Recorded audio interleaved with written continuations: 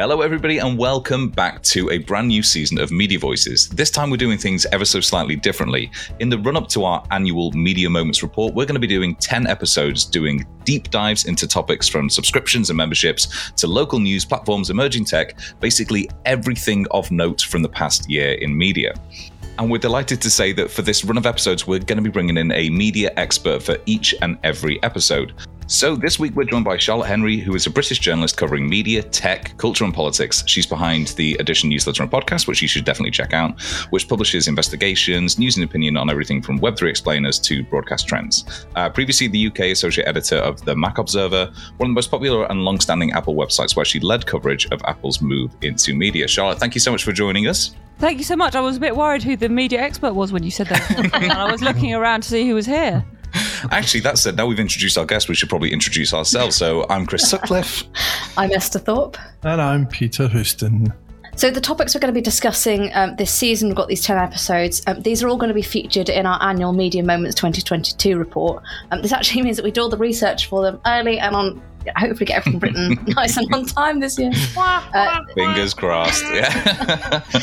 That is coming out November the 30th. You can, for the first time this year, pre-register to receive the report as soon as it goes live. So if you head over to voices.media/mm22, you can actually fill in your details and we will send you the report as soon as it goes live on November the 30th.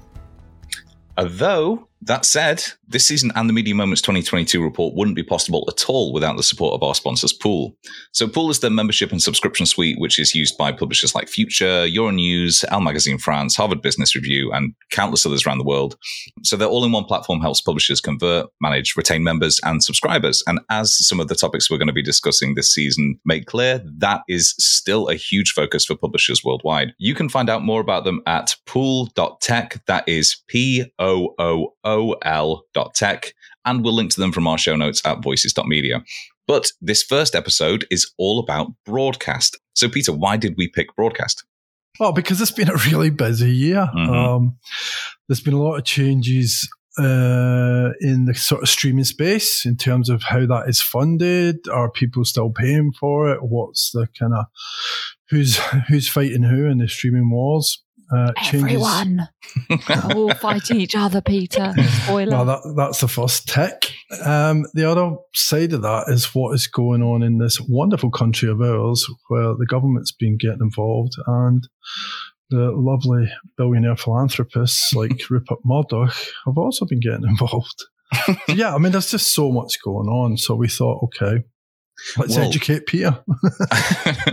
Not just what's going on, but sort of changing sentiment around everything from kind of traditional broadcast models to how streamers are faring.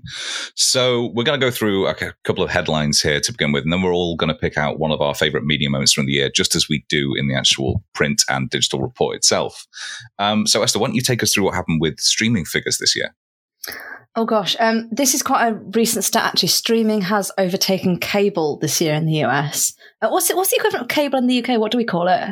Combination of Freeview and Sky and those things, isn't it? It's the same kind of principle, isn't it?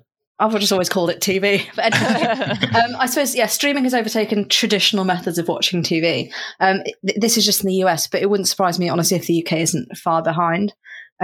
So yeah, in the US last month, streamed content on Netflix, Hulu, YouTube TV and others actually amassed over a third of all viewing, 34.8%, which beat cable at 34.4% and broadcast at 21.6%.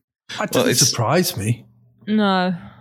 Is that just because of the prevalence of it and sort of the, that people are more habituated to seeking out TV content or, even premium TV content through those streaming services now? Yeah, and I also think this idea of event television has completely disappeared, with the exceptions of live sport and live major breaking news events. If, the conversation that you have with your friends now is not, did you watch XYZ series on Thursday night? It's, have you watched, so that you don't spoil it for someone. And most of those things are on a streaming service. And I'm actually including things that from traditional streaming services from traditional broadcasters in that. So there might be a series that's buried on the iPlayer that you haven't caught up with yet. But you're still, quote unquote, streaming it, even though it's from the BBC. Would you say that there's anything that still counts as that kind of tentpole event TV? I'm Bake Off. I was about to say, I was looking at you, Esther. I think Bake Off. Bake Off. I think Peter's actually going to throw me off the podcast as I say this, but I think Love Island. Oh, I knew he was going to do it. He'll get into it. But I think for people that care about Love Island, watching it as it plays out so it's not spoiled. And there's this second screen phenomenon as well, isn't there? People tweeting the whole way through the show and whatever. So I think things like that. And I mean quite seriously, I think live sport is basically the last man standing on that. There's a reason why the Sky Sports advert is it's only live once. Absolutely. I think that really is the thing that keeps the whole show on the road. And we've seen so many investments in that. You know, some of the big platforms, like Amazon, for instance, has been investing heavily in getting the broadcast rights, presumably because they know that that's still a big draw. For the longest Apple TV time. doing live baseball. Mm-hmm. Yeah, everything. I mean, Apple TV Plus, sorry. Yeah, getting live baseball. So, yeah. And, you know, even the platforms like Twitter, which historically haven't had that much, they've been investing in partnerships with the WNBA because they want at least a little piece of that event TV stuff. But it's not all bad news for kind of those streaming services when it comes to event TV, because there are some huge, great programs like Stranger Things. Esther, you've written down Virgin River and Umbrella Academy there. I've only seen Umbrella Academy, but that's pretty good. Those are the top performers. I mean, I love Virgin River. Well, are they outliers? So those are the ones that have driven. So Netflix, there've been a lot of headlines we'll discuss later about their subscribers sort of essentially collapsing. But actually, in July, they actually gained an 8% share of viewing time because they released a huge number of things like Stranger Things, Virgin River, Umbrella Academy. There were a lot of new series that came out, and it's just all been very, very driven by. You know, Netflix subscribers will pick up when they release something good, and then basically when there's nothing to watch, everybody cancels for like 2 or 3 months. Well, that was why the way they stretched out Stranger Things, wasn't it? The last series of Stranger Things, so to make sure people didn't do exactly what Esther's describing. I love the idea that you go and kind of go, okay, we'll broadcast it all except the last episode, which will be coming. No, the last 5 minutes of the last episode will be coming 6 months down the line. HBO had this when Game of Thrones ended a couple of years ago. Like everybody just en masse just cancelled. Well, yeah, I think actually Game of Thrones back in the day counted as event TV. I mean, I'm not into those type of fantasy series, but I remember friends staying up till whatever time in the morning to watch it before work so that it didn't get ruined for them. I think it might be that. I think it might be that Game of Thrones finale might have been the last time that we had people round to watch something, and it was 6 a.m. in the morning, and my mate Phil just turned up to watch it. We turned up to watch it. Everyone was disappointed at the same time, and then we all went back to bed. It was great. Very normal behaviour.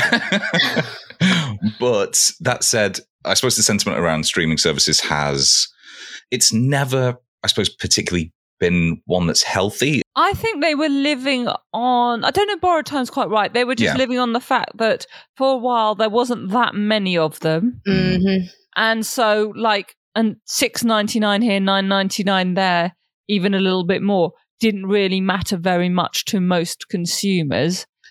And then suddenly there's loads of them, and it's all quite, all the different shows you might want to watch are all quite spread out now. And we're now for the first time since streaming has become very mainstream, if you excuse the pun, has become where we're weighing up what decisions are of value for us. I had this with Paramount Plus. First came to the UK, and I tried it for a week because that was the free trial period.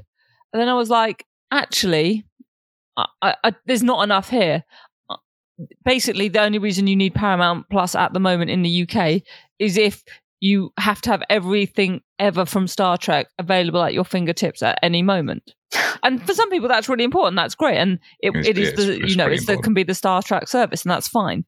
But a lot of that stuff is still for the moment on Netflix, and so I was like, I don't need to add another direct debit, and so I haven't bothered, and that's fine. Exactly. TNG's on Netflix. You don't need to go elsewhere. That's the best one. I think one of the things that we did was, for the first time ever, was do a subscription audit where we actually added up what we were spending between Amazon, Netflix, Spotify, Disney, I don't know what else, Sky, And it's actually quite scary when you add it all up, and you realise that you haven't watched it. Well, for us, it was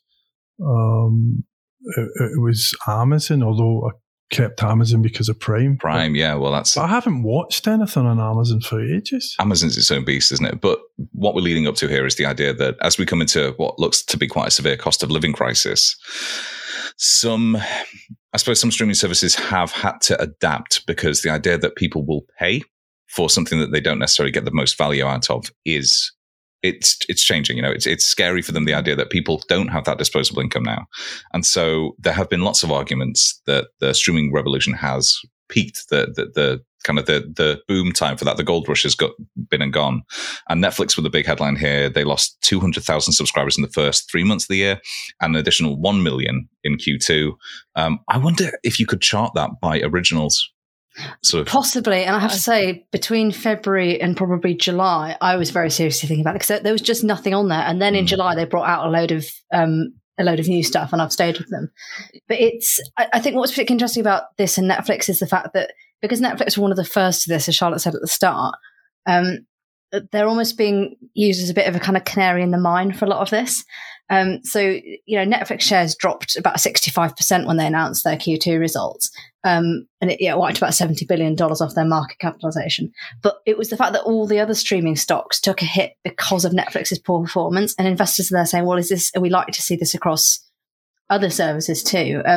We talked to Toolkit's Jack Marshall a couple of weeks after Netflix announced their first subscriber loss. And he had that same theory, that it wasn't that streaming was over by any means, or that other companies should be worried. It just showed how much that pressure is on having good shows and having shows that keep people subscribed, because it is so easy to say, do you know what, I'm actually going to switch my subscription to Amazon Prime this month and watch whatever the Lord of the Rings thing is.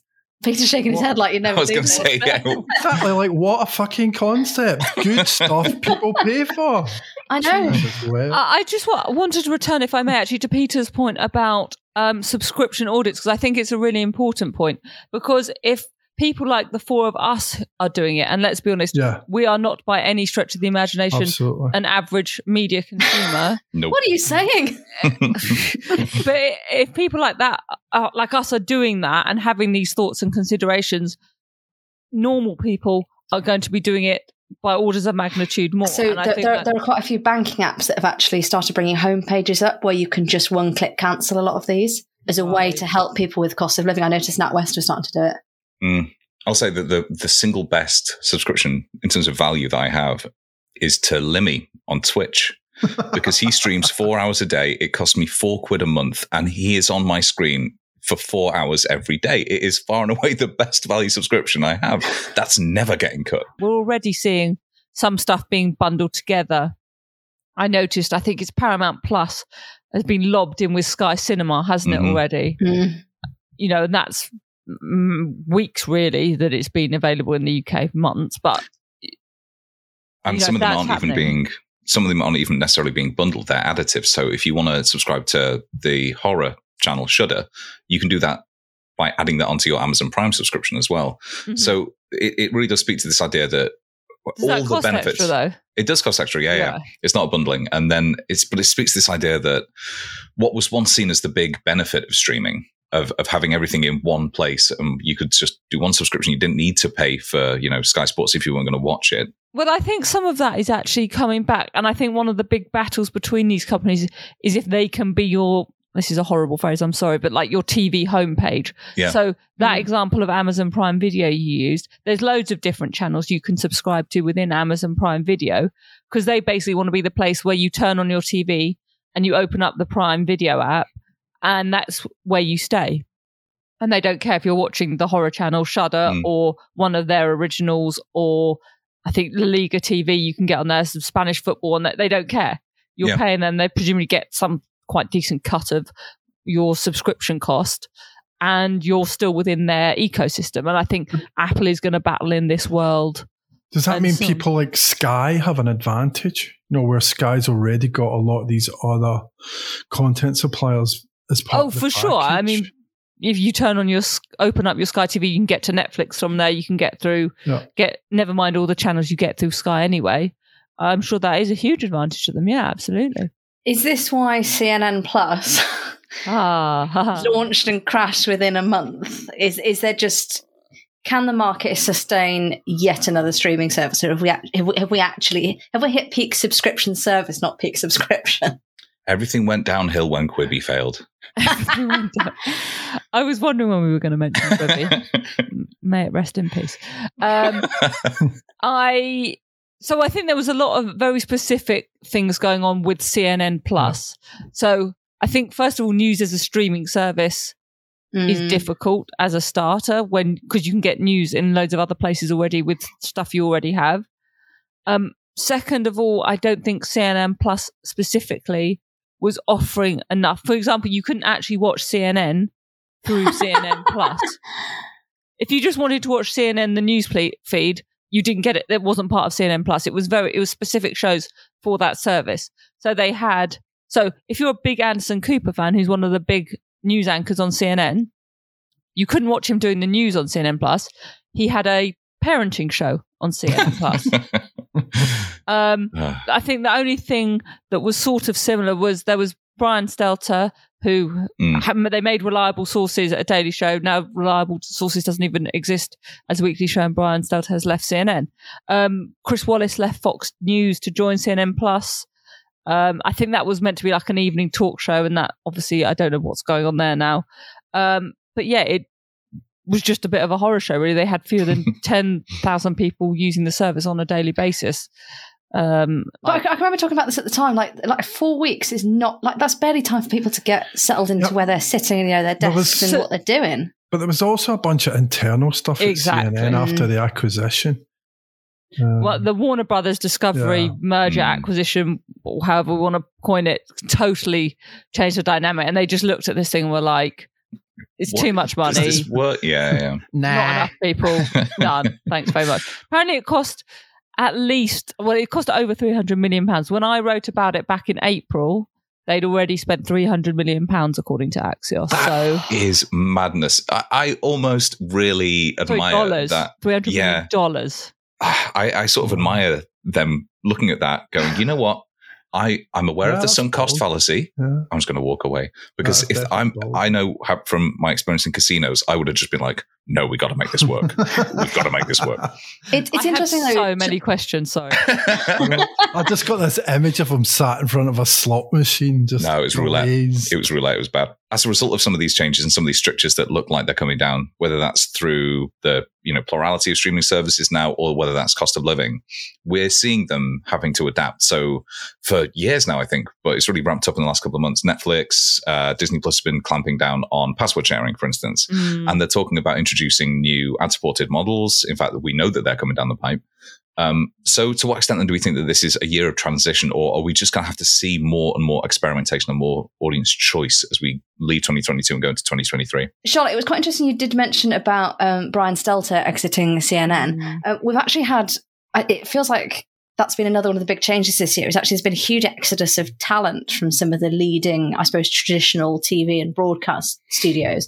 I know in the UK we've had, in the BBC we've had Emily Maitlis, John Sopel, Lewis Goodall. They've all left. The BBC brain drain goes beyond that, but yes, you're absolutely right. And I suppose is that another thing? I suppose there's this huge wider trend of generally the older institutions, whether that be in broadcast or sort of more traditional print publishing, are really struggling to hold on to talent as some of the bigger digital opportunities come up.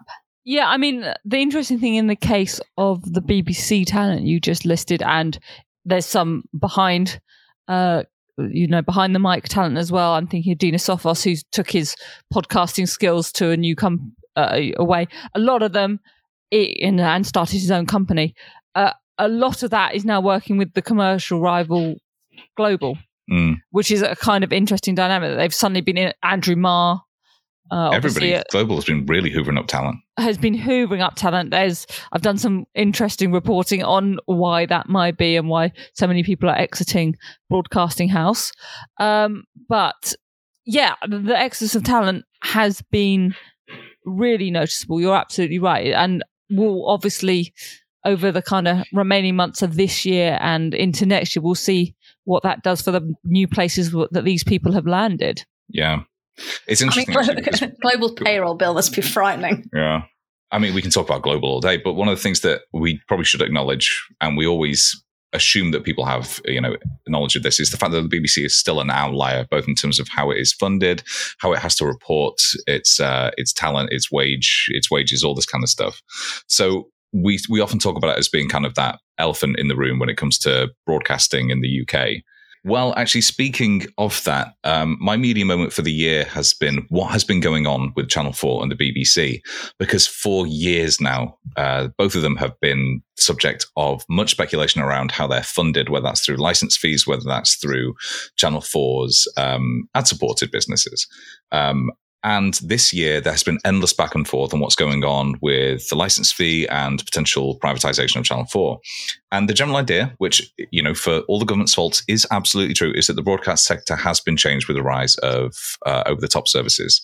So that's VOD, live streaming, that's some of the streaming services we mentioned before, and that traditional broadcasters absolutely need to evolve in the face of it. So back in February, it was reported that the BBC's effectively had a £2 billion funding cut enforced upon it. And then in the immediate aftermath of that, in fact, I think that, Charlotte, did this begin last year, the talk of Channel 4 privatisation? It seems to be a recurring theme that comes up. I mean, the Nadine Dorries came out and spoke about it, and the most recent was back in April, where she tweeted about, on April the 4th, she tweeted about her plans to privatise Channel 4. Obviously, things have shifted since then. She is no longer the culture secretary. She will no longer be responsible for this. So it will be a very interesting thing to see as the new government kind of comes in and takes place. The new culture secretary gets her feet under the desk. Who is the new culture secretary? I just had to look that up because I just thought, I don't know who that is, but I suppose the Queen died like 4 days after she was appointed. It's Michelle Donnellan. Who was Health Secretary for like 48 hours. And she has actually also worked in marketing for Marie Claire magazine. Yep. So, yes, Nadine Dorries has gone back to writing books, but I don't think that... I don't know why you're laughing. That's literally what... I know. It's just such an odd thing to have thought. But... she spent all her time at DCMS making shit up, so it's probably quite a good move back for her. Well, there was a lot of... People kept pointing out that she was, having to be informed about how Channel 4 was funded in the first place. So it's probably not the best person to have been undertaking this potential privatisation. No, and you've spoken about the BBC as an outlier, Chris. Let's be clear. Channel 4 100%. is an even bigger outlier. It's the weirdest, if you get into it, it's the weirdest setup. Yeah. But in a way, I think that's why it should be preserved, because it does kind of work. Mm-hmm.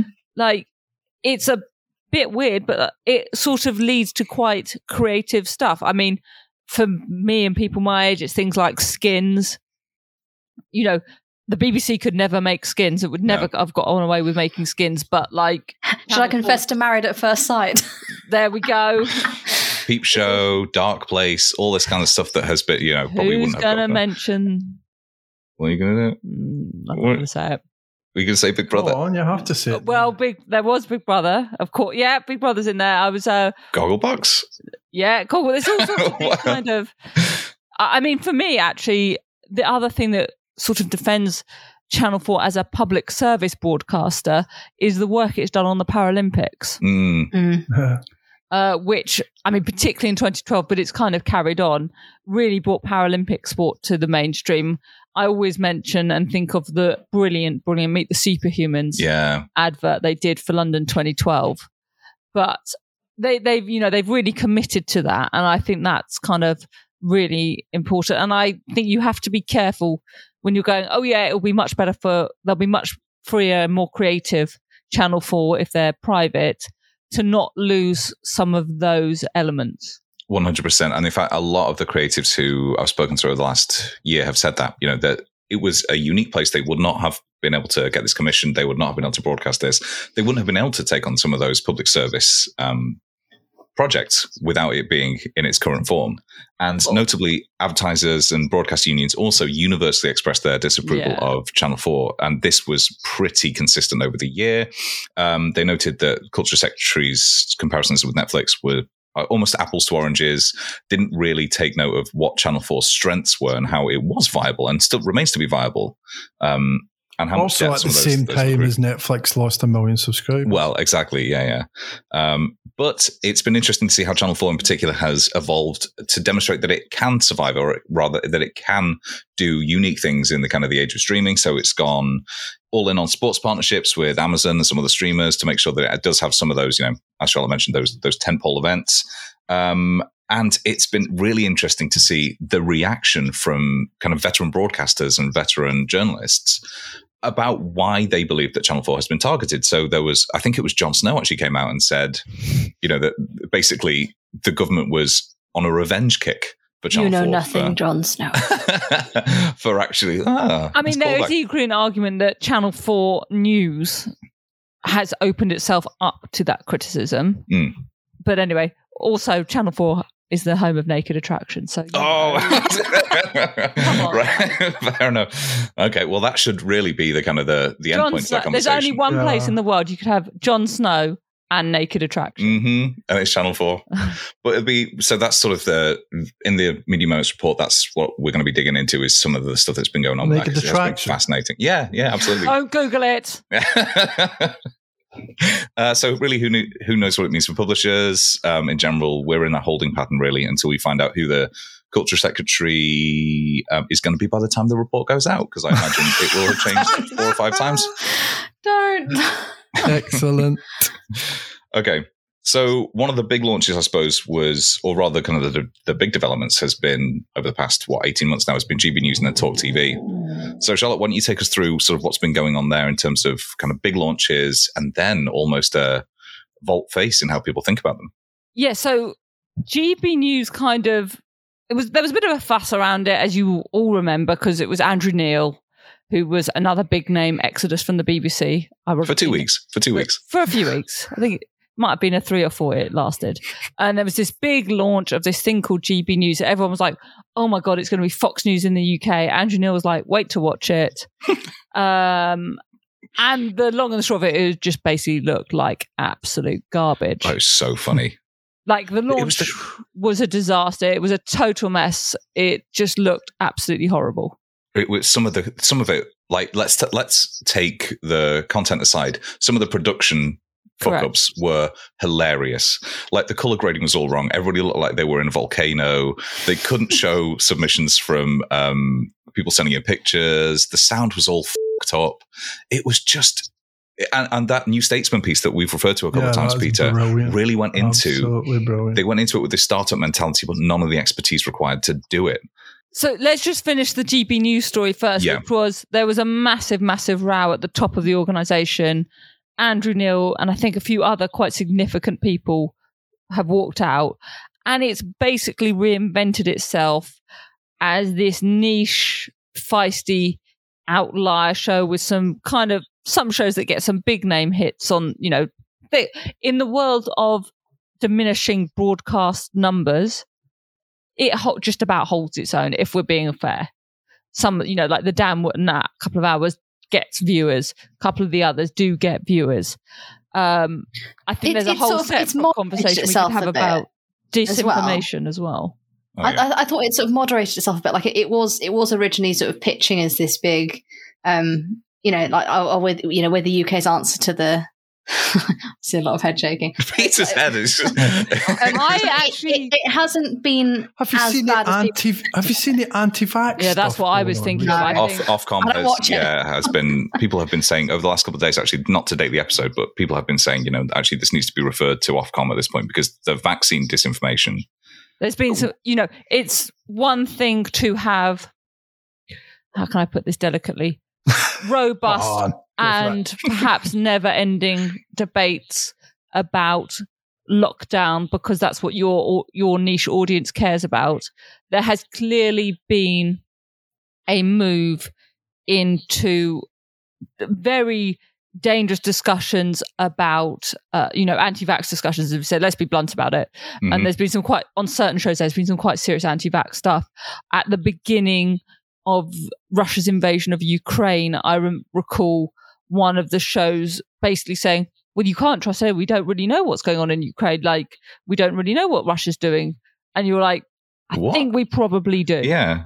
I'm like, So I think we have to be. I missed that. So that's a slightly separate issue to like the launch and the technicalities behind it, but as well as the kind of poor production values, there has been this thing. And actually, in some ways, I hope this doesn't sound too snobby, I think the two kind of fit together. I think GB News has got this thing that it's a bit rough and ready, and it's a bit like the guy down the pub saying the things he says you can't say in public. And it's got that bit of a vibe about it. And I think that's kind of working for it. It has established itself to some extent as that outsider. Right. Even though, as you said, the line has been crossed so many times, so far over the line, they can't even see the line anymore. The line is a dot to you. Yeah. I suppose then, GB News is still something that remains to be seen how that pans out, because the 60 million investment only just happened. I think basically the people that like GB News, and they found the people that they found it, and that's kind of where it is. You were about to bring up Talk TV, which has sort of had the opposite thing. So yeah, why don't we take, because that has developed so quickly, because it launched with great fanfare, and we spoke about it on the podcast last season, that huge campaign for Piers Morgan, who was almost a flagship signing of it, which was love him or hate him, you can't miss him. Which was tempting fate. Yes, it was tempting fate. I think Peter was teasing me on the show when you referenced it, that I wrote that it was actually a very, very impressive launch. Yeah. And it was, by any technical standards, it was a very impressive launch. And basically the numbers, particularly for Piers Morgan, just about held their own. They weren't spectacular, but they kind of were enough to justify it going. And then everything has just fallen off a cliff, really. I mean, I think, didn't we read that the Tom Newton Dunn News Hour on some occasions has registered 0 viewers?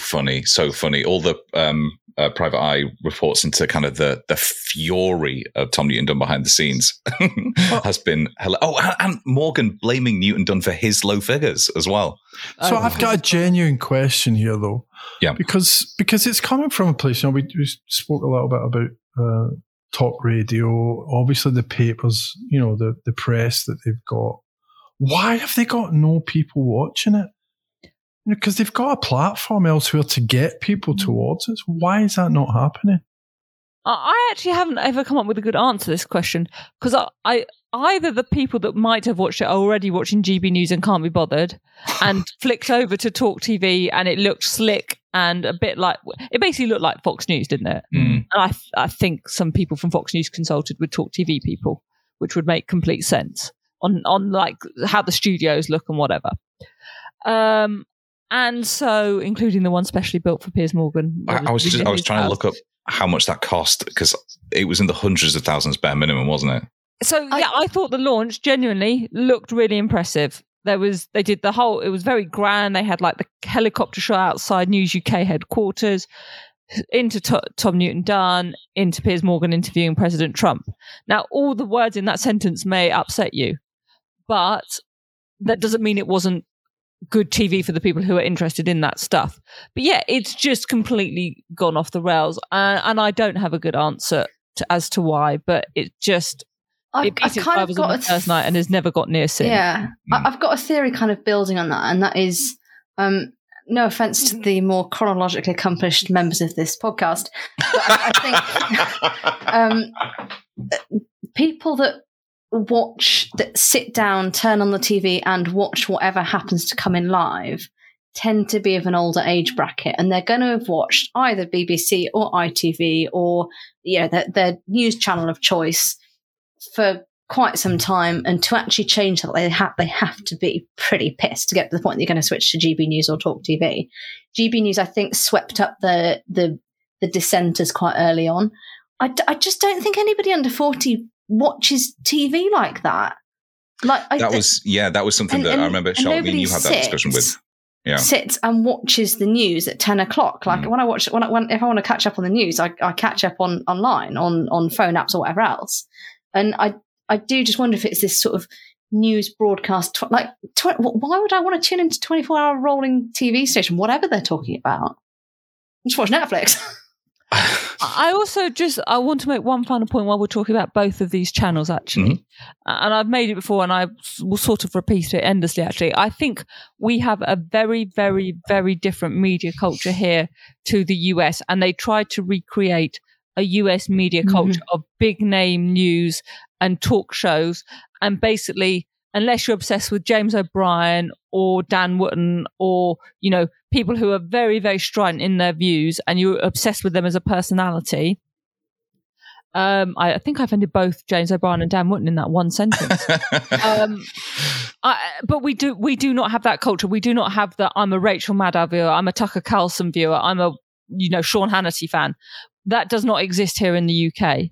And all these things that we've just mentioned, particularly Talk TV, have tried to recreate that. And I just don't think it works here for whatever reason. Thank goodness. We're just not used to it. I suspect the existence of the BBC and the idea of neutrality around news in general in the TV news in the UK is part of that. But for whatever reason, it has never taken and worked here. Well, we could talk about that endlessly, and I'm no doubt we will be talking about both of those entities going forward. But Peter, you want to talk about what other publishers are doing in terms of broadcast. Yes. And as I said, as Esther might put at the top of the show, seeing we're adopting that kind of insider speak now, I have no clue about broadcast. Despite Esther's accusations of me being an old person watching the news at 10 o'clock, I don't watch a lot of TV. You're young at heart, Peter. Linear TV. Thanks.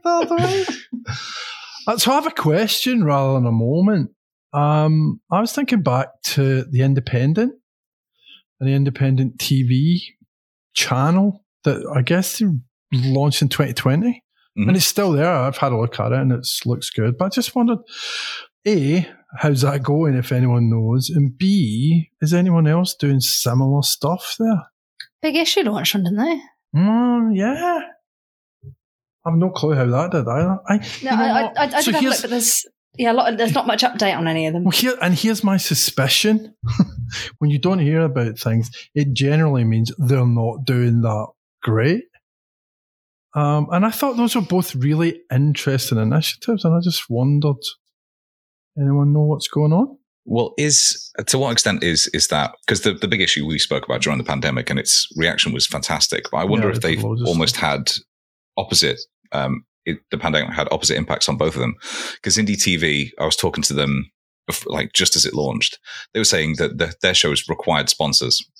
They would not commission anything unless it had a sponsor for it. Yeah. And so I think that maybe in the, as we saw a ad freeze and some budgets being frozen in the wake of the pandemic, potentially that has impacted how much they're doing, and maybe they're ramping it back up now. Whereas with the Big Issue, their response was to go all in on launching new endeavors. So I wonder if they have been galvanized in a way that has, at the same time frozen Indie TV. I think when you look at, so one of the best words I've seen around all this debate is, well, actually that's not true. One of the words my new least favorite word is associated with this whole streaming debate, and it's rundle. Okay. It's an unpleasant sound. Scott Galloway, marketing guy in the States, has described regular revenue bundles as rundles. Oh, it's such a gross. I hate that. And I think that idea of people like, Indie TV or whoever becoming part of other people's services is actually quite interesting, because publishers, knowing their own niche, knowing their own audiences, can create a product that maybe doesn't justify its own subscription, but as part of a rundle. It's like Scooby-Doo, isn't it? We're having a rundle. As part of that, it might work. Before we end, though, there is one last thing that we need to talk about, and that is, as Esther, you flagged up the ad-supported tiers for Netflix, which are going to be huge in the kind of the media world. This is my media moment that hasn't actually happened yet, but if Netflix and Disney sort of continue being in competition, it'll be introduced next week. So Netflix have brought forward their plans to introduce a lower cost ad-supported tier to get ahead of Disney Plus doing the same in September. The two of them are pretty much the biggest streaming services out there now, so there's a lot of argy-bargy between the two. I don't know kind of how you guys feel about starting to see ads on services that we're paying for. So clearly transition is happening. That's undoubted for all the example, because of all the examples you've just explained. And remember, a lot of these are starting in America and then will move to other markets. So quite clearly it's a state of transition. I don't particularly object to the introduction, depending on how it's done, of adverts to some of these streaming services if it saves me money. I don't, my show has adverts. I love advertisers. Your show has advertisers. Like, we all have advertisers. It's fine. I don't object to adverts when, if they're done in an appropriate manner. Like when I listen to podcasts, it doesn't bother me. When I watch broadcast TV and there's adverts, it doesn't bother me. It's the time to go make a cup of tea. It's fine. The problem is, particularly with Netflix, they set it up as their alternative model was you never have to see an advert. Yeah. And whether they didn't always say it explicitly, but it was certainly implicit. And just on the Netflix thing, there's no confirmation on costs yet, but it's expected to be under £5 a month. The cheapest tier currently in the UK is about $6.99. I just think that's such a scam. I know, right? It's like, keep paying what you're paying now and view ads. Oh, everyone else, you're going to be paying more. It's an excuse to put prices up. So that's Disney Plus. Disney Plus, they announced in August that they were going to do Disney Plus Basic, which is their ad-supported version, for $7.99 a month. At which point people went, that's currently the lowest price tier. And they're like, oh yeah, the current cheapest ad-free plan is jumping up to $10.99 a month. So you can pay for the privilege of watching ads. So I was actually considering retaking up a Disney Plus subscription, but not for $10.99 a month. And I'm not overly keen on watching the ads on it. But I found this quite odd because, so in the UK, I know we were talking about Channel 4 an awful lot earlier. The deal with that, as I understood it, was always, it is free because you get adverts every 15 minutes. So this is going to be I suppose in the US they've had Hulu doing that for a lot longer, but in the UK this is going to be certainly the first time we've experienced this kind of, we're paying and watching ads at the same time. It's not such an alien concept. As I said, the problem is more that Netflix in particular set itself up as this was the better alternative. You pay a little bit more and it gets you away from ads, and that's what's changed. We are obviously used for things that we pay for having adverts in it as well. Yeah. How they sell that to the public is going to be so interesting to see. They're going to have to go all out in a sort of, actually, no, this is great value for those of you who, maybe want to penny pinch a little bit, that sort of stuff. It's going to be interesting to see. But like, there's great value for maybe saying, we'll put you on a sort of £2 or £3 a month thing, and then for Disney to say it's going to be the equivalent of like £6 a month, that's not cheap. But that's not a tempting deal. But you know what? They won't make it £6 a month. They'll absolutely do dollar sterling parity the same way as Apple did. It'll be $10.99. It won't be. They won't do some weird exchange rate. Mike, you guys know a lot more about the kind of ad industry than me. If you're an advertiser, do you want to be associated with the quote unquote penny pinching kind of platform? Is that where you want your ads? Is that the target audience? I mean, that's quite an interesting new dynamic to it as well, isn't it? You do if you're Aldi. That is exactly right. I just recorded a podcast yesterday for The Drum about programmatic, and the big thing was everyone's very excited about programmatic allowing you to buy across TV, and that's going to really open that up to, Charlotte, as you said, those kind of fast-moving consumer goods, some of those brands that would never have been able to advertise on TV before, or that they perceived themselves as being unable to. So yeah, we're going to see a much broader range of advertisers potentially take this up. It's good in the sense that I suppose if publishers are looking to perhaps introduce ads alongside subscriptions, they could, but for things like Disney Plus and Netflix, it just, the way they're doing the price rises, it just feels a little bit greedy to me. And I know Netflix, doesn't make a vast amount of money. And I suppose it's that thing, if we've been climatized to getting a huge library of very, very expensive content for $5.99 a month, and actually that's not sustainable, and we need to understand the reality of that a bit more. Well, or are people paying for this? Are they going to then see ads and think, yeah, but you're just doubling up the money you're making on me? That's a classic digital's original sin. Give people something for nothing and then try and charge them for it. And fundamentally, get your buzzer ready, Chris. Fundamentally, it comes down to VC, rapacious capitalistic greed. I'm so glad we started the new season with some of the old catchphrases, just so people know that we've not changed all that much. Because with these people, it's always a scale play. Always. It's always about scale. And it's fundamentally never about profit and loss in the most basic sense of how much you spend and how much you make. You know, if you look at Disney and Netflix, actual profit per user, it's wildly different. Because Netflix is having to buy or make loads and loads of content. Disney's got Walt's archive. That's such an important point. And there was really good stuff on the Ankler about this, and I did a little bit of writing on it as well, about how when everyone got excited that Disney had caught up with Netflix is still making significantly more per subscriber than Disney. And that's Peter's point is a very important one to have in mind as the kind of next phase of streaming plays out. I think we said before we went on hiatus that this is going to be the year of ARPU, and that's probably. I mean, I know I hate the term. Bundles and ARPUs. I've had enough of this episode. Right. Well, like I said, all of this is going to be available in depth in our Media Moments 2022 report, which is going to be out, Esther, when? November the 30th. You can pre-register for that, so please do. And also, we'd like to give thanks again to Membership and Subscription Suite Pool for sponsoring this season of the Media Voices podcast and the report itself. So if you'd like to learn more about topics like optimizing subscription conversion rates, stealable retention strategies, and tips like how to limit the impact of paywalls on SEO, they've got a ton of helpful resources at blog.pool.tech, and that is O in pool. And don't forget, you can pre-register to download the Media Moments 2020 report by going to voices.media/mm22.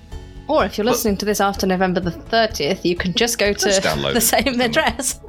But Charlotte, thanks so much for taking the time to come on and share your expertise. Thanks so much for having me. It's been great to chat to you guys. Of course, do you want to give a quick plug for everything you're doing? Yeah, head over to theedition.substack.com. That's edition with A-double-D.